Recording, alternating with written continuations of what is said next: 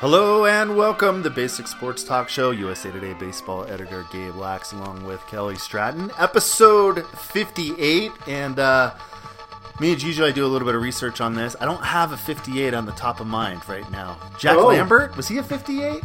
Yes, sir. All right, for all you old school Steeler fans out there, but I just believe maybe Jonathan Papelbon. Yeah, Jonathan Papelbon. It's just one of those things. As we were about to start recording, I thought, I don't have a number. I don't have a name to a number, but I do remember Jack Lambert from the old Steelers dynasty, along with the Lynn Swans and Terry Bradshaw's back of the day. But hey, we're back. Want to thank everyone for joining episode 58. I know it's been a couple weeks, but Mead, you've been on the road down in the minor leagues a little bit. We had Major League Baseball's trade deadline, and last night we were going to record, but I was out downtown Denver last night. If you guys get a chance, or anyone listening in Denver, check out Street Feud, a fellow Aptosian of Gabe and I's hometown, Chef Merlin Verrier, has opened up his take on street food around the world and opened up a little shop there in, I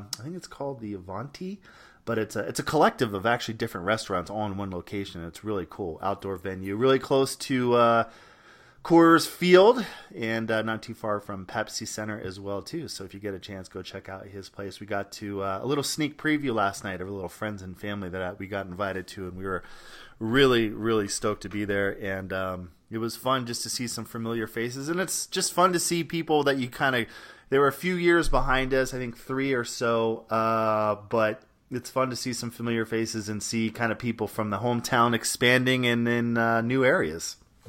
The food hall thing is definitely like the thing, you know. It's an interesting concept. You get a few things into one space rather than, and I imagine probably makes for better profitability / viability for places if they can share a lot of the costs. So giving you a chance to potentially sample a lot of different flavors in one spot. So it's really cool. There's like a bar in the middle of the kind of area. It's an upstairs downstairs. So there's like one bar, but then there's like 3 kind of restaurants built around it in a way.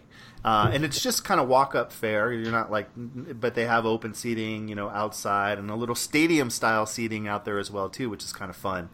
You look actually just a great view of downtown Denver and Coors Field. I think Billy Joel was playing last night, so we saw the lights on and people starting to fill in for that. So really fun. So if you get a chance, go check it out. Or if you're coming through Denver, please check it out as well. But I want to thank them for inviting us down to the soft opening, and I think they're going live today actually. So good luck to those guys. He has a partner, Brian Gordon, who's also from Aptos. So really cool to see those guys out here and see some people that you grew up with from back in the day. So fun to do that. But I know you've been busy, Meej. I know we were really busy during the trade deadline because we thought things were going to start happening.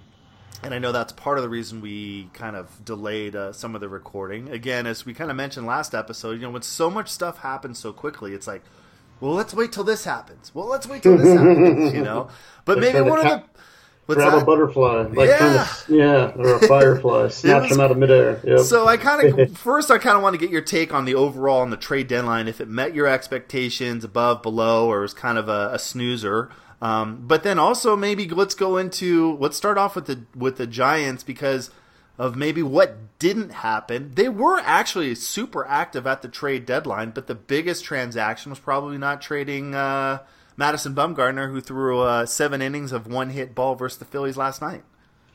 And it's about what you might have anticipated, as we discussed. I think last episode you could conceivably flip a reliever to another team while maintaining your bullpen, and they actually did that a couple times with Drew Pomeranz and Sam Dyson both, but maintained Will Smith. And it's sort of playing both sides of the ball, and it's not a bad strategy. It keeps yourself viable for this year, and obviously they reaped the benefits last night with Madison Bumgarner just giving up 1 hit and what was you could call a key victory over the Phillies, whom they're of course battling for the wild card with. But I think both from the Giants standpoint and the big picture, I'm not too surprised about what I would have anticipated. So yeah, but definitely interesting times going forward here. So when you look at what Farhan Zaidi did, and to your point, it was kind of maybe along the lines of what we thought, where, hey, if you can grab a few prospects but keep Bumgarner, they're still not completely out of the wild card. Obviously, there are some teams they have to leapfrog, but look, they are close enough to kind of keep everything interested. I'm not going to lie. Did the MLB Amazon Prime 7-day free trial package just so I could see the series. I'm not going to go all in, but I never would have done that probably 2 months ago, when things were out. But based on what we knew of Zaidi and what he was going to try to do, this is kind of, this is what he does, right? You get a couple pieces to add a few more. He's got some guys with some power numbers in the minor leagues. I think Jalen Davis, I think is his name, from the Twins. Who actually now, I think Duggar re-injured his shoulder, so he might be out. You might even see him a little bit sooner than later. You got Scooter Gennett, who is probably a rental. They DFA'd Joe Panic, who, 2014 was huge, but he never and Brian Blair, if he were on as well, but we've been humping for him for several years now. Like, this is the year. This is Panic's year. And it never really happened.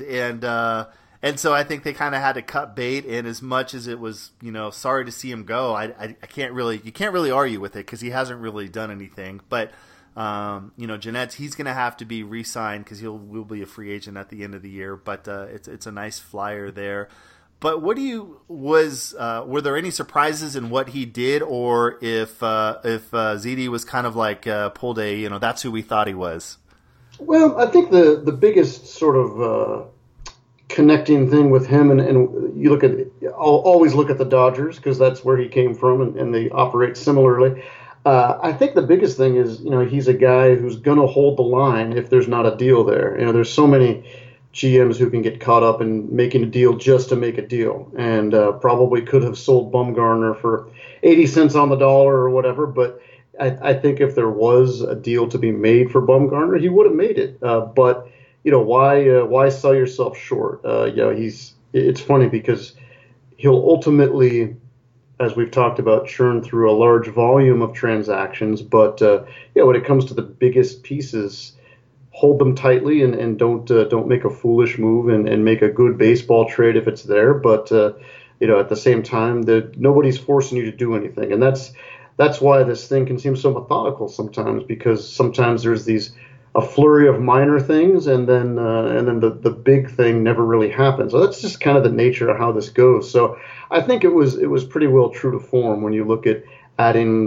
complementary pieces in the mode of a Scooter Gennett, which sort of dovetails with the Kevin Pillars and the Yastrzemskis and the Dickersons of the world that have kind of buttressed the team already. So yeah, he, as far as first times go, I think this is kind of what you could expect from him, but of course every year is different in terms of the complexion of the team and where the organization's at. So, overall, I think he did pretty well, and this is about what you might have expected from him.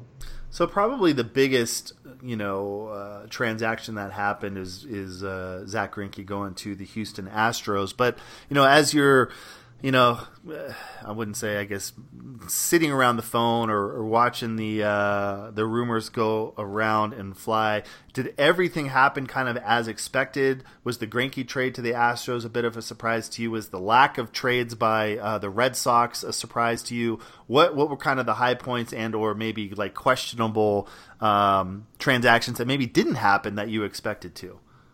The Greinke deal was definitely a stunner, especially because the Astros usually play it pretty close to the vest, and for them to give up the prospect capital that they did and take on all the money that they did, I really like it just because it kind of seemed like, okay, the Astros are going to obviously one of the most analytical teams in baseball, probably most advanced. I mean, them and the Dodgers are just so far ahead of the field in terms of identifying talent, drafting and developing talent. Everything that they do is just so far ahead of the curve. But yeah, I mean, they gave up 3 pretty good prospects and another guy for Greinke, and took on $30 million plus a year to really make a run at it the next couple of years, and in particular these last 2 months, because they'll also have Garrett Cole. So that was surprising and pretty cool. I mean, it's the Astros are showing that they're not just robots; that they do care about winning, and they're really going to take a really strong run at it this year. And yeah, right now it's tough to imagine anybody beating them in the American League. Overall, I mean, everybody wants, kind of like the winter meetings, everybody wants the trade deadline to fill a certain news vacuum or whatnot. But just the state of the game the way it is right now, teams probably overvaluing their prospects. So many teams, I mean, there weren't as many tankers this year, and the tankers didn't have very good players. I mean, the Tigers traded Shane Green and Nick Castellanos, guys that probably aren't going to make or break anybody's pennant drive. So you just sort of go from the bottom up and think, okay, well, there's not a, who on the Kansas City Royals is going to put anybody over the top? That those matches just weren't there. So, again, if there's no deal to be made, fold up your cards and try again next time. So one of the surprises, at least for me anyway, it does kind of have to do with the Giants, but it's not necessarily a Giants move in what they got. But I was surprised that the Braves picked up Melanson and also the rest of his $18 million contract. Yes, and that's a big win for the Giants there. And that's kind of what you want to do too, is take advantage, if you will, of a somewhat desperate team, or at least a team with money to burn. And the Braves have been pretty careful in terms of avoiding long-term commitments. So at this point in time, their MO is, well, let's burn money and not prospects.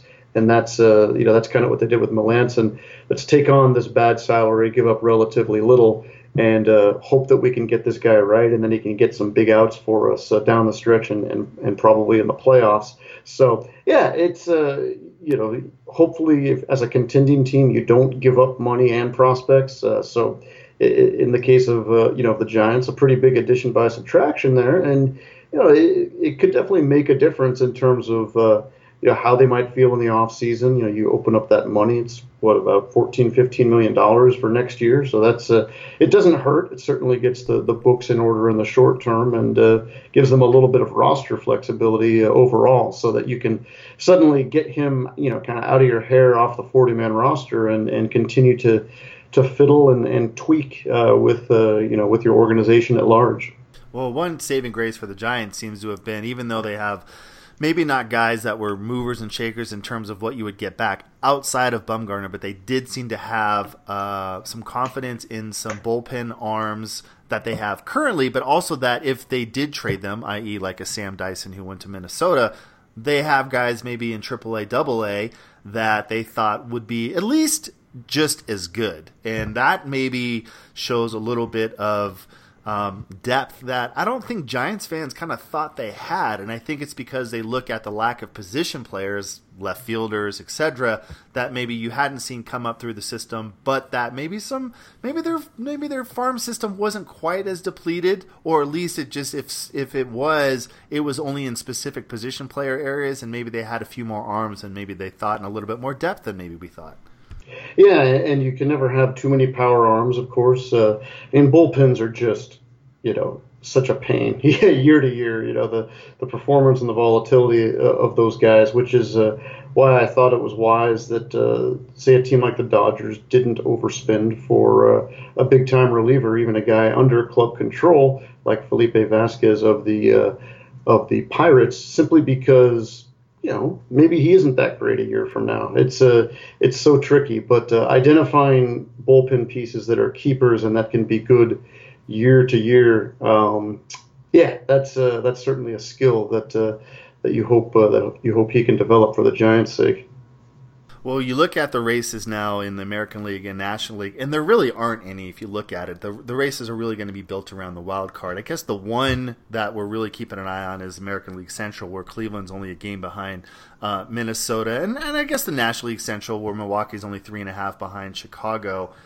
But when you look at how these teams are built, the Yankees, you're not going to catch them. Atlanta, Washington, although they swept the Giants, they'd really have to go on a run to catch the Braves there, and the Dodgers are not going to get caught, obviously, with Arizona 18 back and in second place. So when you look at these races now as we come down to the final, couple months of the season, are you focusing really especially as a national writer, do you kind of start whittling down who you're flipping on TV in the morning? And I guess luckily with the Nationals being right in your backyard and then only 5 games out, that, provides a story point for you there. But other than that, are you kind of just looking at the central races there in the National and American League?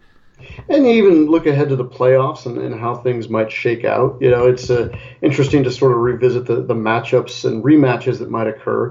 Who are the Dodgers? Obviously, are going to get the wild card winner. So who that is really can frame, what happens going forward. And the bigger question too is what shape will the wild card winner be in coming out of it? So if it is the Nationals and they do win the wild card, that will definitely pose a bit of a challenge for the Dodgers, because if Max Scherzer gets back healthy, then they could burn him in the wild card game and still have 2 really great starters and Steven Strasburg and Patrick Corbin to get into the division series with. So it wouldn't necessarily put them at a massive disadvantage. And then on the other side of the coin, same thing with the Astros.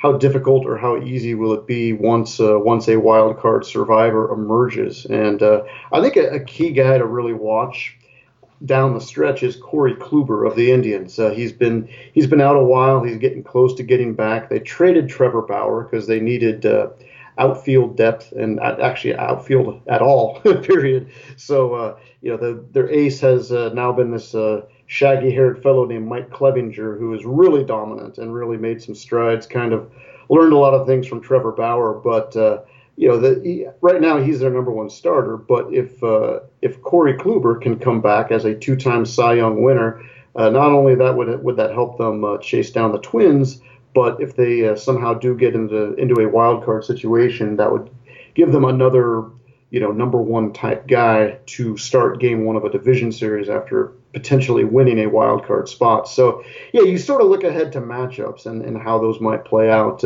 I think the Cubs will probably pull away. I mean, the Cardinals really had a nice run coming out of the break, but then really hit a wall out west against the A's and Dodgers. So it's going to be pretty interesting in those divisions, but I think the bigger picture thing is just how these teams will present themselves as they head into that first round of the playoffs and the wild card game before that. So when you start looking at from your job perspective, where do you start? I mean, I know you're going to travel probably a little bit, but I guess as a family guy, you'd be stoked if the Nationals popped in there because you're not going anywhere if that's the case. But are you starting to map out where you're going to be sitting here in late September, early October? A little bit, especially the World Series. You kind of think, okay, that's going to be the big one there, and you sort of keep an eye on hotel rooms in certain cities. It's tricky now though with the best record team getting home field, so you don't fully know until just a couple days ahead of time. But it's kind of hard to tell too what the most compelling storylines will be. I mean, it's the Red Sox may not make it, may not get past the wild card round. So, does a Yankees Indians ALDS really get anybody's blood pumping? It's hard to sort of tell what will emerge until it's kind of happening. So you kind of project and plan the best you can, but then who knows where the action will be if the Dodgers or Astros are suddenly on the ropes, unforeseen. It's a tricky kind of thing to sort of plot, but you try to make the most of planning and see where the shiny objects lead you. Well, hopefully, to me, I think, when you see teams like Cleveland, Minnesota, it just throws in such a nice, variable into the traditional, Yankees, Red Sox, etc. I think it was fun even when Kansas City was in it for a couple years. Obviously, the Giants played them one year, but it was just nice. It's just nice to see some different teams, right? It is, and that's harder and harder each year with the tanking and all that. It's kind of funny. the Blue Jays had kind of a press briefing with their club president yesterday, and they're 47-71. They're 31 games out of first place. They have this amazing young core. All children of ex-big leaguers. Bo Bichette just set a record for, I think it's 11 consecutive games with hits, I think, to start his career. Or an extra base hit even. It's ridiculous. Wow. Yeah. And obviously Vlad Jr. and, Kevin Biggio. But, the club president, Mark Shapiro, basically said, well, next year's free agent class isn't too inspiring either. And it's like, okay, all right, we're just going to, be a 400 team for, so it's tough. Like, okay, this is what a lot of teams have committed to. And but what's funny is you look at those free agents, though, Gabe, people aren't signing them. So I think, do you not see that as kind of an oxymoron in the sense that's like you're complaining about the free agent class, but this is also the ownership of the Major League Baseball who won't sign anyone, through the entire spring training and until we get into the first 20 games of the season. You'd think there would be opportunity there, Right. It's and I mean, there's just to use another example close to home here, there is one really great guy who looks like he is going to become a free agent, and that's Anthony Rendon, who, with the Washington Nationals, who has patiently waited and saw Nolan Arenado get $260 million, and now he's in line for maybe not that much, but obviously a pretty good payday. But the fact that a team like the Blue Jays, like he's a very good player and he makes the free agent class pretty good, but the fact that a team like the Blue Jays would just automatically consider themselves out of that competition. We couldn't possibly do that. No, you could. You own all of Canada. You're owned by basically the Verizon of Canada. Right. And it's really hard to turn the boat around when when you finally decide let's try to win. It's much easier said than done. Not everybody's the Astros. Well, and kind of staying with the theme of some of these teams tanking or complaining about free agent class and, maybe where they're going to be already in 2020, even down into 2021. You had an article that kind of hit a few points on the size of the crowds that are at some of these stadiums. Obviously, Skydome, one of the larger stadiums in Major League Baseball. But talk to us a little about the article and if you guys haven't seen it, check out USA Today, in the sports section, obviously. But the article that you put together regarding not only the stadiums and the current state of attendance, but maybe the future of stadiums. And you're not going to see the Skydomes anymore. Those are a thing in the past for a baseball only type field. You're not going to see 50, 60,000 capacity stadiums anymore. No, or even 45 or 40,000. It's kind of funny because we don't really realize it, but we are in the midst of another ballpark kind of wave. Yeah, you kind of think, okay, the great Camden Yards wave that produced that field and Cleveland and obviously San Francisco and San Diego and Coors Field and everything else. And hey, great, well, we're all set. Well, owners get fidgety, consumer habits change, and so suddenly you look up and the Braves have a new ballpark and the Rangers have a new ballpark. And the Angels want to significantly renovate their ballpark, and the Diamondbacks think that their park is too big. So suddenly, you look up, and in this decade, we may see as many as like a third of the, of the stadium switch over if the A's ever get anything done, and if the Rays either move or get something done or whatever. But I think the plans I saw for the A's was maybe 38,000, I think, capacity or something like that. 34,000 even, wow. Which and therein lies some of the problem too. Is attendance is down, so you're not going to craft a 45,000 seat stadium. But at the same time, if you're talking 34,000, that's really going to jack up ticket prices, and which is what teams want. They want to create that scarcity so that you're compelled to buy tickets and lock in the season ticket holders and all that kind of stuff. But this is the problem with baseball is the industry has been so consumed with short-term revenues in terms of tickets that they kind of lose track of the big picture, which is to say, if you don't make the game accessible to families, you're not going to get the young fan. And my whole thing is like, look, if all the money is in television and the viewing experience is so great at home and all that is fine and that all makes sense. And TV ratings, local TV ratings have been very good for a lot of teams you wouldn't necessarily think, like just to use another example, Cleveland, like their TV ratings have been great while their gate has kind of been tough to crack even with a good team. But if you don't get young people and families into the park, they probably don't become TV viewers later. Right. And we don't know that now for sure. But obviously, let's fast forward a generation and this group of, fans that maybe aren't taking their kids to the park as much as maybe when we were kids. Yeah. Maybe they're not watching TV in 20 years. So it's an interesting pivot point in the industry. Well, and let's just take it back to, 35 years ago or whatever that was. And, you and I obviously grew up going to games at Candlestick. I can remember a couple times heading there with my parents and sitting, up high. But, it wasn't necessarily about, at least for us as kids, too. And I think this is something that parents tend to forget. And for all you parents out there, trust me, this is still true.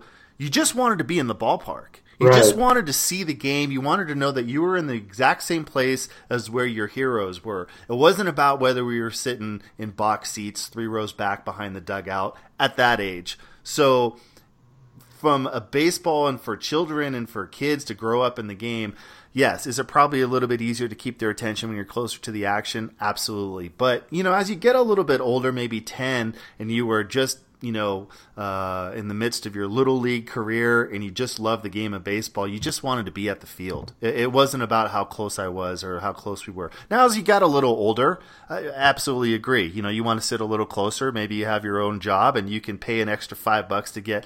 But, an extra $5 was probably an $8 seat to a $15 seat, and that got you to the second level or, the lower bowl, whereas that's not necessarily the case anymore. No, now it's going from a $30 seat to a $100 seat. And it's, and that's kind of the way these stadiums have been constructed, too. It's kind of a concept I like to call the death of the second deck because now it's field level and then typically a suite level and then and then the upper level, and there aren't a ton of upper level seats, which when people say, hey, I'm going to go check out an A's game, where should I sit? I always tell them sit in the second deck because it is a relic. It's the 200 level at Oakland Coliseum, and they're beautiful seats. They're right behind home plate, amazing foul ball territory. It's a great bird's eye view, but it lacks the premier pricing that field level seats will be. But that's it's just also not a view you can get in any other ballpark unless you have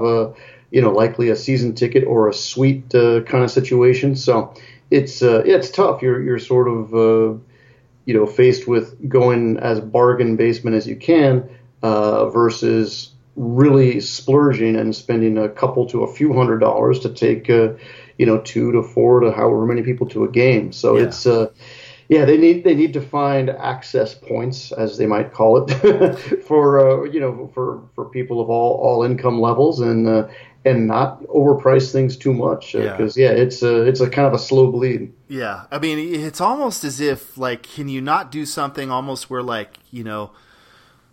the more people that go, the less your tickets are. You know what I'm saying? Hey, if it's just you and I, we want to sit a little bit lower, we'll pay $30. But something where, hey, if you're a family and you got 2 kids, maybe you pay $20. And you sit in the same spot just because you want to get. It's not necessary. And to your point, you're talking about short-term revenue, but you're talking about getting those other 2 kids in the ballpark so that they're going to bring their kids to the ballpark. You have to get them there. Absolutely. And even to the extent of, eventually those, what accounts for so many season tickets and suites is corporations, obviously. And so, those kids are going to grow up and have jobs. And maybe, that job will have a season ticket account for, let's just say the Warriors and the A's and, the Sharks. And if that kid is 25, 30 years old and they say, hey, we got some A's tickets tonight, and whatever, that then suddenly that corporation realizes, well, nobody seems to want these tickets anymore. I mean, it's just it's a matter of just exposure and socialization into the game, and that goes for playing it as well. And I think, from what I can tell, baseball is really doing all the right things with trying to promote the playing of the game with these various play ball initiatives and all that kind of stuff. And there may yet be a bump from, obviously we've talked about it a lot on this show, is the fear of football and declining numbers there, and fretting about children getting brain injuries, playing football too young. So. Right. It's there's so many factors that who knows what direction this is all going, but you might as well make the game accessible if your house isn't full anyway. Well, you're talking about some of those, that accessibility and promoting the game to the younger generation. One of the things that I saw that sounds like they've been doing it for a couple of years. This is maybe the third year, is doing a Major League Baseball game, Little League. A Little League focus where all the fans are Little Leaguers. I think they have about 2,000 fans, and they play a Major League Baseball game at a minor league field. It's actually Bowman Field in Williamsport, where I actually played as well when I was back in the New York Penn League. So I know exactly where it is in the field. Obviously, it's been renovated a little bit since then. But, obviously regionally, we don't probably hear about it out on the West as much. But I'm curious if you have been to it or any thoughts about it. To me, it seemed like a fantastic idea. You pack 2,000 Little Leaguers into a minor league stadium, and I mean, they're going to get, and speaking of some of these kids who maybe haven't gotten that close to the Major League game before, it's got to be a completely different perspective and creates a lot more excitement and in a really cool field and atmosphere. And I think it's really key, not just for the kids that get to go, but the whole presentation of it to make that connection from the big leagues to Little League, because it is, it's miles and miles away. They all started there. Right. Yep, and at least U.S. players for the most part. But yeah, absolutely. And so it's, it kind of conjures up those feelings of nostalgia. And, when you're 12 years old and kind of at the height of your youth powers, that's always a great year. It's right. Like you remember, oh yeah, I could actually hit them, or whatever the case may be, or all that, or if you made All-Stars or you didn't, or whatever. And so it is kind of cool to see, the current major leaguers thrust into that role, and you can kind of sense that they're, it brings them back some, and that's a really, it's a pretty brilliant thing, and then just to humanize them a little bit and see them interact with kids from all over the world. Right. There's obviously a handful of, I think, 8 U.S. teams make it, and then obviously the various territories around the world that get there as well. So it's a pretty good stroke of marketing genius. It looks really cool visually, and I can't remember who it is this year, but next year they're going to bring in the Red Sox, which will be a nice big thing. But it's I think it's pretty brilliant thing, and I think those really are the kinds of things that need to make make the game grow a bit, and and there's things you can do. I mean, you're never gonna throw on the pads and play 11-on-11 football as an adult. You're never going to dunk a basketball, but you can always hit a baseball, right. And you can always kind of take it back to that point in time. Always play catch. Yeah, absolutely. Right. Well, I mean, I can tell you when we did play Williamsport, I think it was the Williamsport Cubs back then. I don't know who they're affiliated with now.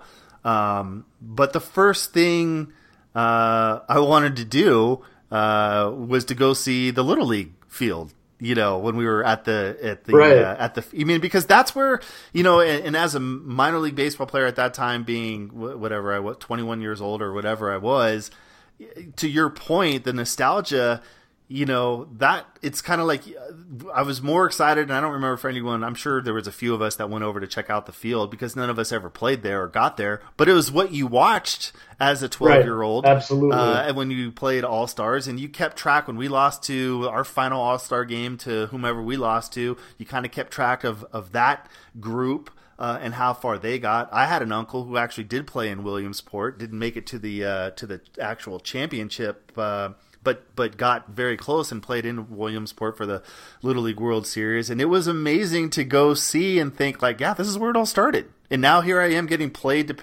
play, albeit very little, but being a professional baseball player. This is where it started. This is where it happened, and that was an amazing feeling. Right, and the grass area behind the fence, and just the sort of the grandstand. It's definitely iconic visually. And you turn, I mean, now they broadcast so many of the games, the regionals and all that, but you turn it on and you immediately see it. You know exactly what you're watching, right. Which is also kind of a tough thing to find in this day and age. Yeah, no, it was great. Well, I think that was really cool, and I don't know how I missed it the last couple seasons. And again, it's probably more because it's a little bit more regional. But when I read about it today, and then when I saw, I think they did it in 2017, I was like, they've already been doing it for 2 years. I thought, wow, this is a fantastic opportunity for some little leaguers to get up close and personal with the major leaguers. And all of them, though they may not have played in Williamsport, I know there are a handful or several Major League Baseball players that have, they all started playing Little League Baseball, 10, 11, 12 years old. So I thought that was a great idea for a league that has been chastised for not promoting very well. I thought it was a great idea. Right, and I think that's a little bit of a bad rap. I mean, I think they could certainly do better, but, you can't force things down people's throats either. It's you're not going to make... I mean, we've talked about this a lot, but why is Donovan Mitchell more popular than Mike Trout on Instagram? I don't know. He's a really good guy. He's a great player. Right. It's a tricky space certainly, but I think this is definitely the way to go about it. Well, kind of sticking in the minor leagues, you were down in the minor leagues within the last week or so, checking out an MILB game. I don't think it was with a specific organizational affiliation, but you were more down there to view some of the changes in experimenting that baseball is going through. And some people have maybe read about it. I think down at, is it the Atlantic League, where yes. It's not necessarily affiliated with any teams particularly, like maybe say the New York Penn League or the South Atlantic League, etc. But they are doing some changes. I know some things that were thrown out there were moving the mound back, using electronic umpires. So you were able to get there and see it up close and personal. What were some of the changes that you saw that they've put in place, and what were your thoughts around them? Yeah, well, they're using the kind of the robot ump, which is interesting. I found that it took about a second and a half for the ump to react to the voice in his earpiece. And I think the weirder thing is actually when it's a ball, it's there's no, you're kind of waiting for this all clear, and it's not necessarily evident. If it's a regular human ump, you can sort of like see from his body language, oh yeah, okay, he's calling that a ball. Maybe he clicked the ball on his clicker or whatever, or held up his hands to his side or whatever. But in this case, it was like, the pitch hits the mitt. Okay, I guess that was a ball. It's kind of weird. Yeah. So there's no action unless it's a strike. Exactly. Right. Yeah, and that kicks in pretty quickly. I was putting my stopwatch on it. It was about 1.6 seconds to 2 seconds from the time. So it's a little more. I guess pronounced than you typically would see. But that's kind of the biggest thing. You can steal first base, as they say, on a pass ball that's not a third strike. I talked to the guy who was the first one to do that. Just kind of back up a little bit. On a third strike, if there's less than 2 outs and nobody on first base, everyone, well, maybe not everyone knows, but you can run down to first base. They have to throw, the catcher, pitcher, whomever has to throw it to first base to actually get you out. What you're saying now in this case is if it's a second strike and there's no one on first base and it's a pass ball, or even a wild pitch, or even just a straight up wild pitch, you can run down to first base and which puts a huge onus on the catcher for any type of pass ball, really. Right, absolutely. Wow. And it's so that and the first guy who did that plays for the Southern Maryland Blue Crabs. I chatted with him a bit. His cleats are in Cooperstown, but it's the attitude was pretty good about it all. I think there's a feeling of from their perspective, it seemed like there was this feeling of inevitability that some of these changes were going to bubble upward eventually to the big leagues, which is kind of wild. But yeah, it was fun to talk to all these stakeholders in this and see how the game is played. And it was a very quick game. It was a little more than 2 hours, which has a lot to do with no commercials. That's I think it's a 2:05 break for local games and maybe 2.5 for national games. Right. In this case, that just wasn't the case. But and I think they play with less at stake. The game is a little more deliberate. There's also no mound visits whatsoever. Interesting. Which is interesting. Yeah, it really puts the the manager in this box there. He sort of has to kind of bite his tongue and. You know how it is. That mound visit almost always guarantees the next pitch is a strike. So then it's almost a law. But yeah, so that's. But it was a very quick game. It was stifling hot out there, so all the better. It was one of those 11 a.m. minor league starts, so the camp kids were there, and that was pretty much all that was there. But It was it was a fun glimpse at what's coming, and I'm looking forward to processing this baby and writing it up. Yep, so keep an eye out at USA Today. Gabe will be writing up an article about his visit, and I don't want to spoil too much of the article, but when you look at what you saw, did any of it seem, I don't know, for lack of a better term, like absurd? Right? Like there's no way this should be involved in a baseball game, that type of thing. But what kind of looked like reasonable and like to me at first glance, thinking about the stealing first base thing, I don't like, just because it's too much pressure on the catcher. It's hard enough to get a guy out in the first place, especially with how tight strike zones are now and everything. It just seems like, man, you short hop one curveball on 1-0 and already you got a guy on first. Like it's just the balance between a pass ball and a team getting a guy on first base in the bottom of the ninth, like that just seems a little bit too extreme to me. So, I mean, at least from what I just visualizing it, that just doesn't seem doable. But I mean, electronic strike zone, obviously that's been talked about and discussed. What seemed realistic to you? Yeah, I didn't see the stealing first thing, but does the stealing the first thing? Do you feel like I'm in the right zone on that, or do you? I think you are, and I think the other thing. I mean, it affects two parties. The catcher and the pitcher. The pitcher has the last thing we need to do is make the pitcher think anymore. If you get a runner to third, and then you have to put that thought in his mind of maybe I don't want to uncork a really nasty breaking ball because that's something that the batter has earned. But if it's just a regular situation where the pitcher has to think about bouncing one and maybe he grips it too tight and he hangs one and it's a home run, I don't think that's helping anybody. Right. But I think my biggest takeaway is, and I know you love railing on the umps, and the biggest parlor game in the world now is screenshotting the MLB pitch effects to show that it was a millimeter outside. Blair was having a Jerry Davis meltdown at the Giants. Yes, he was. And what's funny is I didn't even see it, but I can only imagine what he was watching. Right, absolutely.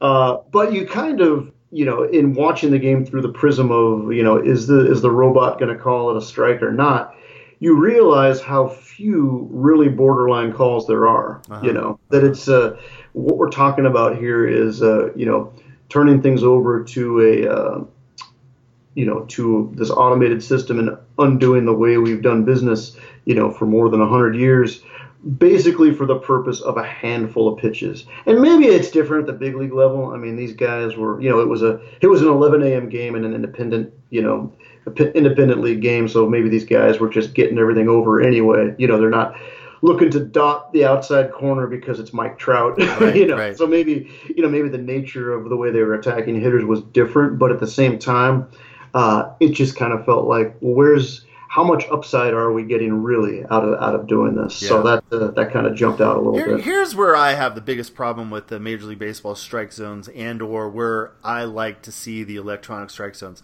My issue is I agree with you. There is a handful of pitches throughout the game that vastly affect the game.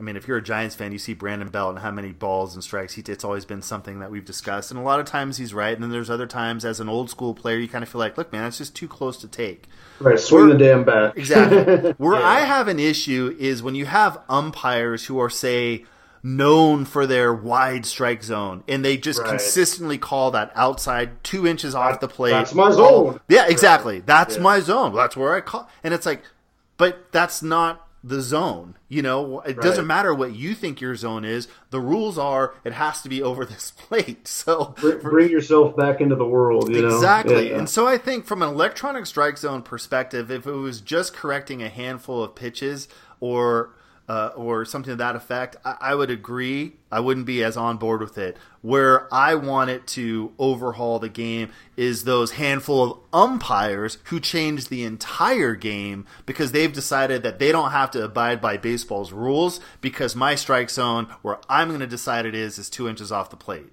And Greg Maddux made a living out there. He's in the Hall of Fame because of that, or will be, or whatever. Right. But that, to me, is what drives me crazy. I do kind of like the credibility a pitcher can gain or lose within an individual outing. You know, if he's so good that he's constantly dotting the outer edge of the plate and then is even better as to go expand a millimeter or a centimeter or two wider. Maybe a handful of pitches. Right, exactly. Right. Yeah, I kind of like that. You know, right.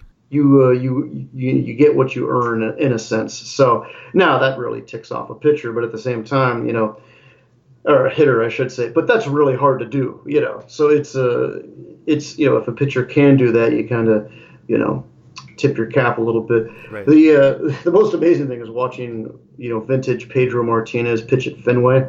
Because the crowd is so into it, and you know, just any pitch, you know, right. pitch could be 6 inches off the plate and it's a ball. You just hear, oh, you know, like just this massive miscarriage of justice. But yeah, he could definitely expand the zone a bit, you know, just with how nasty he was. But yeah, I would certainly take a lot of dynamics out of so many relationships between pitcher, catcher, hitter. So, you know, you look at it from the perspective of a writer and you talk to some players, but I'm wondering whether on the record or off, if you've talked to any major league umpires and what their feelings are. Are they nervous about this? Are they, you know, obviously from an umpires union, there's going to be a lot of, but I guess if baseball decides to change their rules and go with this, it doesn't matter that they have an umpires union. They just, like it, you know, like what are you going to do? Sue baseball? But which right. maybe you can. But if they don't want to use umpires and it's their game,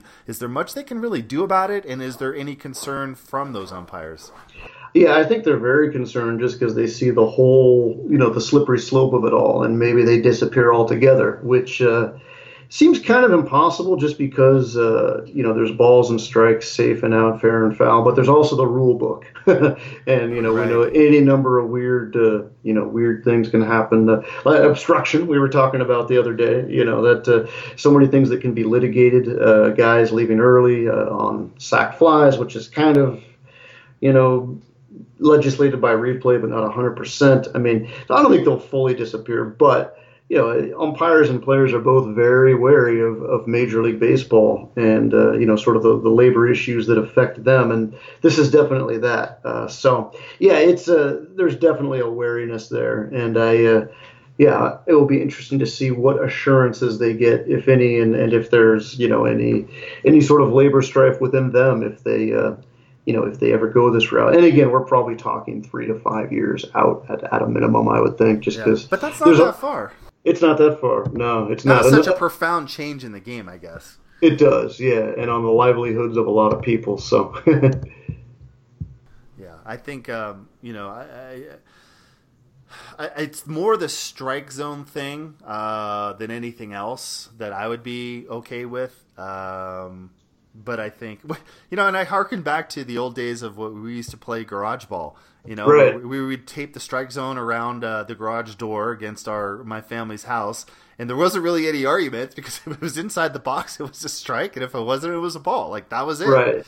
Absolutely. Yep. That was. So yeah. I feel like there was it's kind of the argument. same concept. You know. Right. Absolutely. So, yeah. If we can do it, baseball can do it, right? Although maybe well, I don't know. What moves more, big leaguers throwing a hard ball or us throwing breaking pitches with tennis balls? Because you could get some good action on those things. Definitely. If you were using the broomstick, you got about 48 inches worth of plate coverage as well. That's right. I forgot about the I forgot about the broomstick. That Yeah. was tough. Yeah. Well, I think it. I have to commend you for helping with BP right there. Right, absolutely. Oh, I could throw a BP fastball. Yeah, absolutely. Yes, you could. Oh boy, Good stuff. Still can. Well, I think it's a lot of fun changes. I think it's a lot of stuff to discuss. I'll be interested to see what the split is between the older generation, I guess you could say, because I feel like we're kind of in between. I feel like there is a part, at least for me personally, and you may have a different perspective as a writer of the game, but I still embrace a lot of the traditional aspects of baseball, growing up with it, obviously, but I think I'm also a tweener who embraces technology. And if we can get it right, why not? So it's an interesting time, I feel like, a split between the people watching the game and also playing the game. Right, absolutely. And that tension is going to be there for a while, and it's kind of the sweet spot they're looking for of modernizing without alienating. That's kind of the big thing. Right, exactly. So keeping at least from a fan's perspective, it's still the traditional game, but maybe with some modern tweaks to it to make it that much better. So fun times in the next 3 to 5 years. I'm sure we'll talk about it a lot more as it kind of gains its way through. Right now, you're just in an independent. So you got, Major League Baseball has affiliated minor league, single A, double A, New York Penn League, for instance, like what I played in. You have independent minor league leagues like the one that you saw and where these changes are taking place. Is there a time frame where they're going to move it from maybe an independent, non-affiliated minor league to an affiliated, Major League Baseball minor league league like a single A New York Penn League or something like that, rookie league ball? That would be the next step, and I think you'll probably see it in the Arizona Fall League first. Yeah, that's kind of what I was thinking, right? Yeah, because that's those count even less than you might say than the low A ball that I was in. Yeah, well, I mean, yeah. it's just sort of like a cherry on top season, you might say. So, it's going to be I think that's sort of the natural progression from there, and it'll require some significant approval of all the teams to sort of put their assets, as they call them, under these conditions. But nobody's gotten hurt yet. Nobody's no animals have been harmed in the filming of these baseball games. So I think you will probably see it in affiliated ball in the next year or two, probably. Any talk about it in college? I mean, I didn't think about it till kind of just now, but I would feel like short term the expense is probably something that's a little bit of an issue, but long term, if you don't need umpires, it probably pays for itself. The TrackMan technology is pretty pricey to sync up a whole stadium that way, especially with you're going to need to make calls anyway, so it's pretty hard to totally eliminate them. But some schools do have them, but I think to unify it and make the tech identical and up to par across every college stadium would be pretty tricky. Yeah, I mean, I know I look at, we were just going through University of Utah and driving around the campus several weeks ago on our way back from a little trip. And, one of the things there is when I was there, we played a handful of games at the AAA field downtown, but I think now they play like 80% of their baseball games at the AAA field downtown. They share it with the, I think it's the AAA team for the Twins or the Angels. I don't remember quite which. But you got to figure when you get into stadiums like that, it is going to be outfitted or could be outfitted in the future, in which case they could maybe take advantage of it and maybe even leak down into college baseball. So anyway, just different thought. It's a domino effect. It'll be interesting to see where the next league takes its cue from and what happens. So good stuff. Well, be on the lookout for that article, the USA Today. I want to thank everyone for joining and everyone for coming over on Twitter as well as Instagram. And if you get a chance, pop over to Spotify and our iTunes and leave a nice review there. This is episode 58. I think one of the better ones. It's always good when we have USA Today baseball editor Gabe Lacques giving his thoughts on the state of the game. now, and maybe next time through we'll have a little Brian Blair, because I know he's been gambling a little bit, so maybe we'll hear if he's winning or losing. there you go. Guys, I don't have any thoughts this week, but maybe I'll make a few gambles and maybe a few bets and talk about it next week. So we'll see how he ended up. maybe if we give him a raise, he'll have more money to gamble with. So right? Get him back in the fold. Get him back in the fold, exactly. Well, I want to again thank everyone for joining, and if you get a chance, head over to iTunes, Spotify, wherever you find us, SoundCloud, and leave us a review, and tell your friends for that matter. I want to thank Gabe Lacques, USA Today baseball editor. This is Kelly Stratton, and we'll be coming at you in a few more weeks with episode 59.